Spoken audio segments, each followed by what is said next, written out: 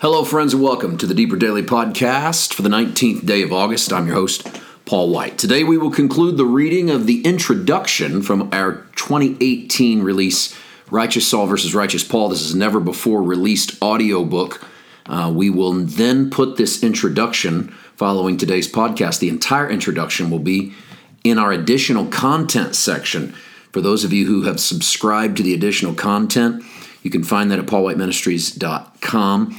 And then each chapter we read, we will drop that entire chapter into that additional content as well. I back up today 30 or 45 seconds and pick up the story of the prodigal son. We've just concluded the reading of the story, and now we tell the story. Here's reading on out, the rest of the introduction, Righteous Saul versus Righteous Paul. The father distributed the inheritance to his two sons. The younger spent it all and ended up slopping hogs in a foreign land in order to survive. The older son took his inheritance and went out to his father's fields to work. The younger son finally tired of his lifestyle and what it had done to him, so he determined to go home and offer himself to his father as a hired hand. When he arrived at the end of the lane, his father ran to meet him, gave him shoes, a robe, and a ring, and killed a calf for a feast. The father refused to hear the boy's speech about being a servant. During this ecstatic reunion, the older brother was out in the fields, laboring away, breaking his back for an inheritance that was already his. This son was serving his father, whom perhaps he didn't view as a father. Maybe he sees him as more of a taskmaster. When the father entreated him to come and join the feast to celebrate the return of the younger brother, the older son responded bitterly, "See how much I have done for you, and you've never killed the fatted calf for me." Verses 28 to 30. The father answered with a statement we all need to take to heart. When we read the story of the prodigal son, we usually think of our drug-addicted cousin or our neighbor in prison, those out slopping hogs who need to get saved. However, we fail to realize that we may have someone in the pew next to us that is perhaps the older son, out in the field working for the approval of a father he doesn't know loves him. The tragedy is that he had never comprehended what the father meant when he said to him, "Son, all that I ever had is yours." Luke 15:31. The story of the prodigal son ends in tragedy, as the older son doesn't realize that everything belonged to him. All he had to do was appropriate it through the covenant of a father and son and receive it as his own. It would be another tragedy for me to write a book about righteousness and not inform you that all that the Father has for you is absolutely yours, and you can appropriate it by faith. All you need to do is walk into Daddy's house and receive it. I believe the message of sonship is frightening to some because they fear that people will take advantage of being a son and do some things they may have avoided before. Perhaps we fear that if people were to hear that they are sons, they would stop working so hard. If we release them from performance, what if they just run off? I liken that to a dog chained in the backyard, which is there only for the enjoyment of his owner. Surely he wouldn't choose that yard if it meant remaining on the chain. Of course, the dog is chained because he's uncontrollable and his owner doesn't want him to run away and wreak havoc in the neighborhood. I can't help but wonder why the owner wants a dog that doesn't want to live in his yard. The illustration may be silly, and I'm quite sure I'm missing the point of the dog-owner dynamic, but I think the concept is similar to what we are doing or having done to us by religion.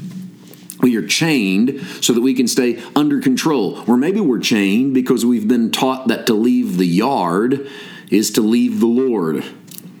The true love challenge might be to release the dog from the chain and let him run, though your neighbor and animal control may have something to say about that.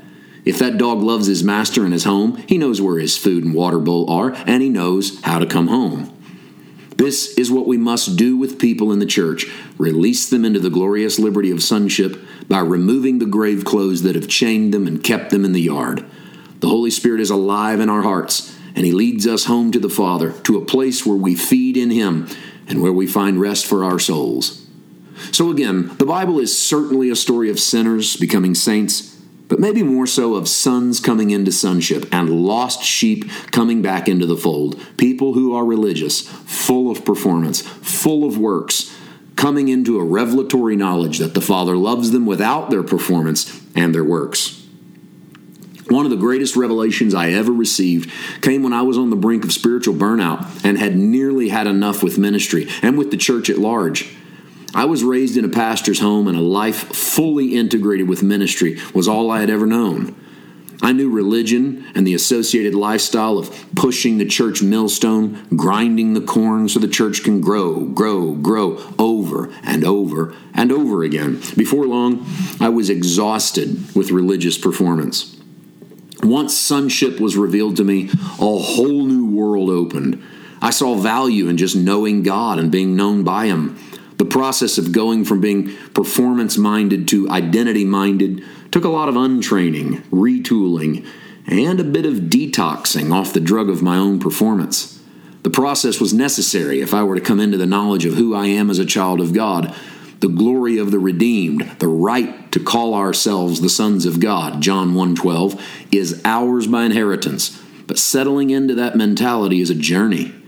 It may start on a Sunday morning, and then it rolls over into our lives, into our work week, into our relationships, as we are released into the liberty of who He has created us to be. In this little book, we take a look at the ultimate example of religious performance and the story of one man's most radical transformation. We will track with Saul of the New Testament, not Old Testament Saul. That guy is an entirely different problem. Through the machinery of works and achievement to the depths of hell, where zeal finds its starkest expression. In Saul, we will find a member of the family, the ultimate lost sheep. In his encounter with Jesus, we will see our own selves grappling with who we are and yearning to break forth into who we are meant to be. We will watch Saul transform to Paul, not merely as a public profession that a change has occurred, but as the end result of a confrontation with the light of the world. Like Saul, blinded on the road to Damascus, we must each confront our own religious zeal in the face of our Lord Jesus, and then confront our blindness as well. Saul entered the encounter with his eyes wide open to his own ability and self-righteousness, only to have them darkened to those realities. When the scales fell from his eyes in Acts 9:18, he walked out of the home of Ananias and began a journey into sonship. Saul went in, but Paul came out. If you head into this book confident in your ability to live for God, to do the right thing, curry favor through your perseverance, or if you are exhausted from trying, then I pray that you too become blinded to your own ability so that your eyes can be open to His love and finished work on your behalf. Go into this journey as a Saul, that's fine, but come out the other side a Paul. That concludes our reading of the introduction of the righteous Saul versus righteous Paul. Tomorrow on the podcast, it's Saturday, we'll introduce the Sunday sermon that's coming up on all of our platforms, tell you all about it, give you a little background on it, hopefully get you excited about watching or listening or both. And then we will begin chapter 1, and we're going to work on that all of next week. We will see you tomorrow. Have a great day. God bless.